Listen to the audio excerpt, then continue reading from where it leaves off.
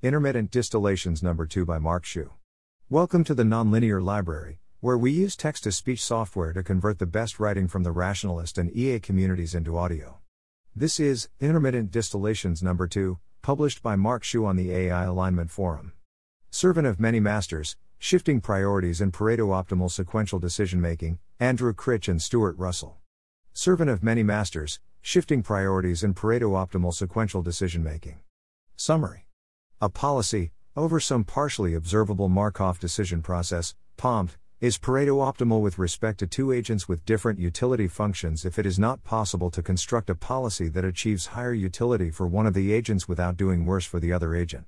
A result by Harsanyi shows that for agents that have the same beliefs, Pareto-optimal policies act as if they are maximizing some weighted sum of the two agents' utility functions. However, what if the agents have different beliefs? Interestingly, if two agents disagree about the world, it is possible to construct policies that are better for both of them from that agent's perspective. For example, suppose that Alice and Bob are deciding how to split a cake. Suppose also that the cake is either red or green. Alice believes that the cake is red with 0.9 and Bob believes the cake is green with 0.9. A policy that says if the cake is red, give it to Alice. If the cake is green, give it to Bob will be viewed favorably by both of them. In fact, the sum of the utility Alice expects to get and the utility Bob expects to get is greater than can be achieved by any policy maximizing a weighted linear combination of their two utility functions. Intuitively, when Alice and Bob both agree to the conditional policy, they're betting against each other about empirical facts about the world.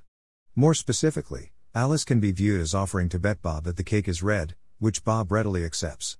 In this way, the conditional policy ties the expected utility of the two agents to previously irrelevant facts about their world models, giving them both higher expected utility from their perspectives. The key result of the paper shows that all Pareto-optimal policies will have an implicit bet settling mechanism. One way of thinking about this is that since any difference in empirical beliefs can produce positive sum bets between agents, a Pareto-optimal policy must implicitly make all such bets between those agents. Loosely speaking, the result shows that any policy that is Pareto-optimal with respect to a collection of agents will maximize a weighted linear combination of how much does this agent benefit and how well did this agent predict empirical observations. Since Harsanyi assumes the agents have the same beliefs about the world, the second component is identical for all agents, so Harsanyi's theorem is a special case of the author's result.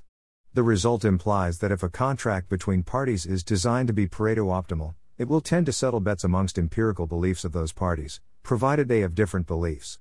The authors suggest making this bet settling explicit might improve contract efficiency and transparency.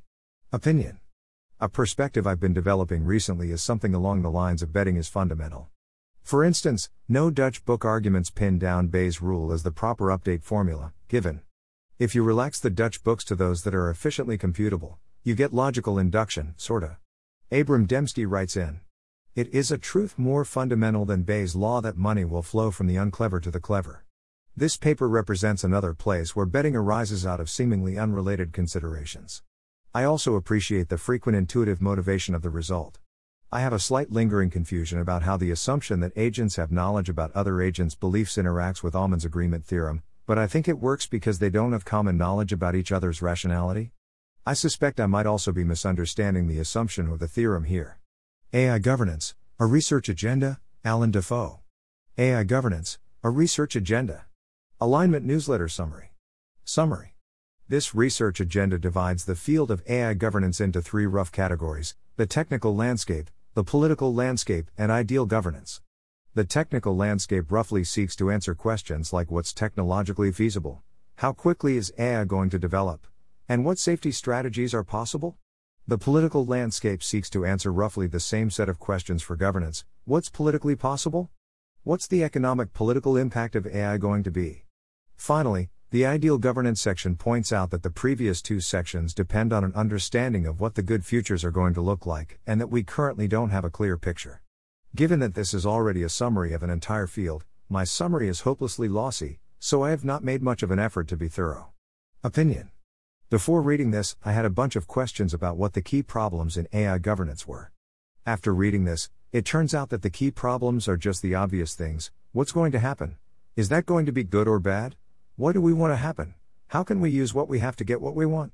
It's both heartening and disappointing to learn that I wasn't missing anything major. I expected some sort of broader vision about how the entire landscape fit together, but instead, I just got an endless series of questions. This feeling might be an artifact of how this is a research agenda and so isn't trying to provide answers to questions. If anything, this agenda gave me a much better sense of how tangled the entire field is. Turns out that trying to take actions that have positive consequences a million years down the line is a very difficult problem.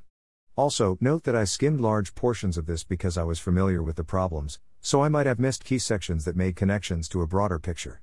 Alignment by default, John S. Wentworth. Alignment Newsletter Summary. Summary. To what extent is AI alignment going to be a big problem? More specifically, if we just made a powerful AI system by pre-training a model on an extremely large dataset, then fine-tuned it on something like do the thing the human wants, what are the chances that it's going to be aligned?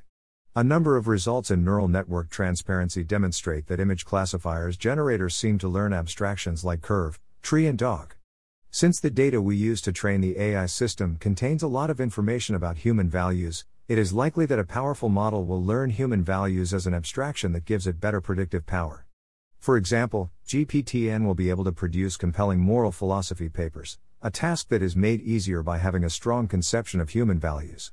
One might hope, then, that the model would learn human values as a useful abstraction during pre-training, then this concept would get pointed to during fine-tuning.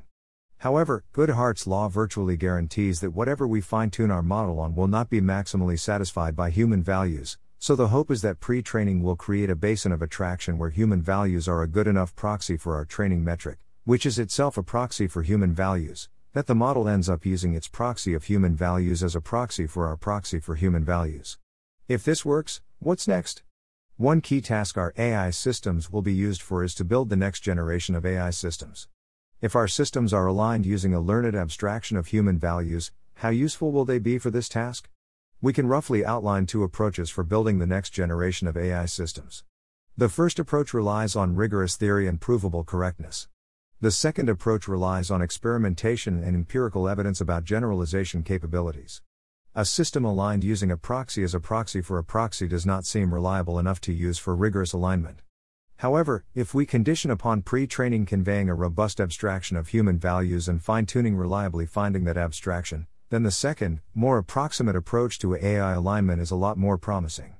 In other words, if systems are aligned by default, the alignment problem is easy, suggesting that even shoddily aligned systems can be used to make additional progress.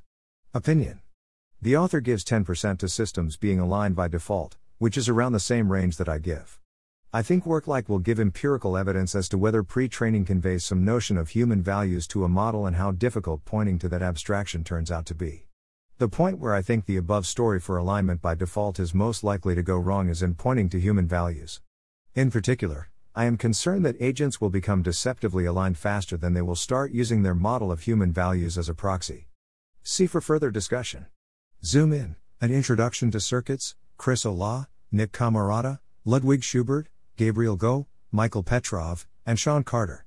Zoom in, An Introduction to Circuits. Alignment Newsletter Summary. Summary. The Circuits agenda seeks to understand the functioning of neural networks by analyzing the properties of individual neurons, features, then analyzing how they combine together into algorithms, circuits.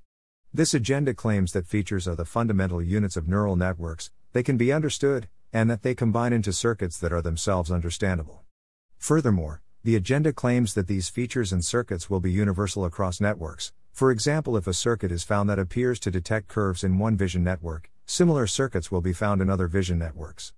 Other motifs that appear in multiple places are the union motif, where two features are combined by a union operation, and a mirror motif, where neurons often have mirror images.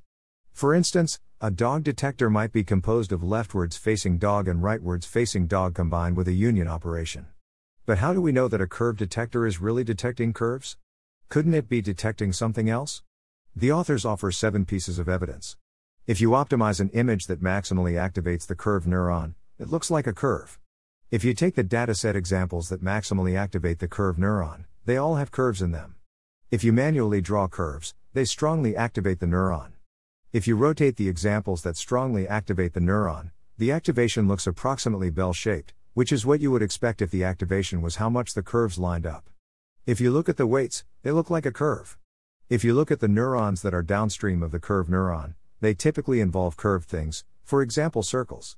If we hand implement a curve detection algorithm that is based on our understanding of the curve neuron, it detects curves.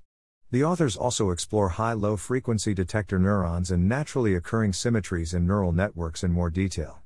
Opinion. I once heard Anna Solomon describe the map territory game, which is a form of third-person mental narrational that involves inserting the phrase whose map was not the territory after each time you said your own name. For example, I might say Mark, whose map was not the territory, sat at his computer describing the map territory game. The point of the game is to repeatedly emphasize that your beliefs about the world are not the world itself. As I was reading the circuits thread, I found myself making similar mental motions. The authors, whose map is not the territory, write that this set of neurons are high-low frequency detectors. Are they? Are they really? How do they know? Overall, I'm impressed by the rigor of the analysis. The evidence isn't quite overwhelming, but it is highly suggestive. I currently think that the ability to understand neural networks will be critical to building aligned systems, so I'm excited about furthering this work. In terms of the style of this work, I am reminded of a line from Hemming's famous talk "You and Your Research." One of the characteristics of successful scientists is having courage. Once you get your courage up and believe that you can do important problems, then you can. If you think you can't, almost surely you are not going to. Courage is one of the things that Shannon had supremely. You have only to think of his major theorem. He wants to create a method of coding, but he doesn't know what to do, so he makes a random code. Then he is stuck. And then he asks the impossible question, what would the average random code do?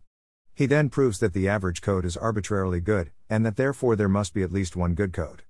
Who but a man of infinite courage could have dared to think those thoughts? That is the characteristic of great scientists, they have courage.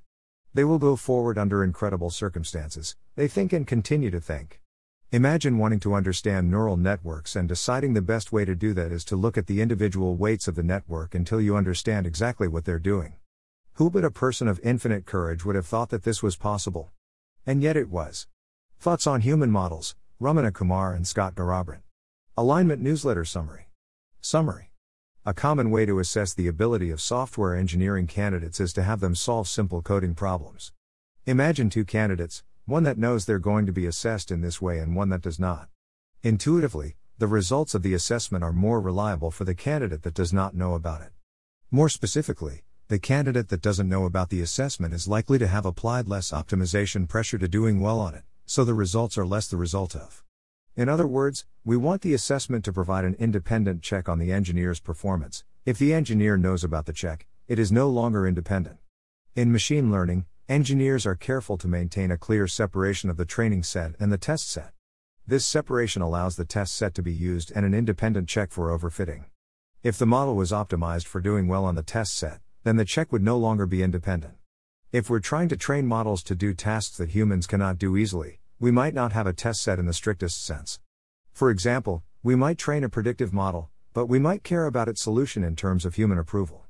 How can we get an independent check for performance? Naively, since we're not training on human approval, any check will be independent. However, the relevant question is whether there's any channel by which the model learns about how it's going to be assessed, not just whether the model is being trained on the assessment metric. Since humans are doing the final evaluation, any method by which the model learns how humans tend to behave will contaminate the check, similar to how a software engineering candidate learning about how the interviewer thinks will also contaminate the interview.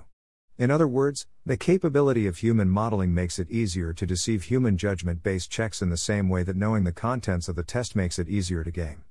If we want to be confident our AI systems are aligned, we want its capability profile to be as far away from deception as possible, suggesting we should train systems that cannot do human modeling, for example. Opinion. I am sympathetic to the view that agents that have no human models will find it very difficult to be deceptive. My main concern is that human models are basically required for models to be performance competitive. For example, the authors mention that it's hard to see how vaguely defined tasks can be automated without some sort of human modeling. Additionally, since the largest datasets are something like stuff that humans tend to do, it seems very difficult to get large amounts of training data that won't include information that can be used to construct human models. One can also think of a spectrum of how much do you restrict the data you give your models?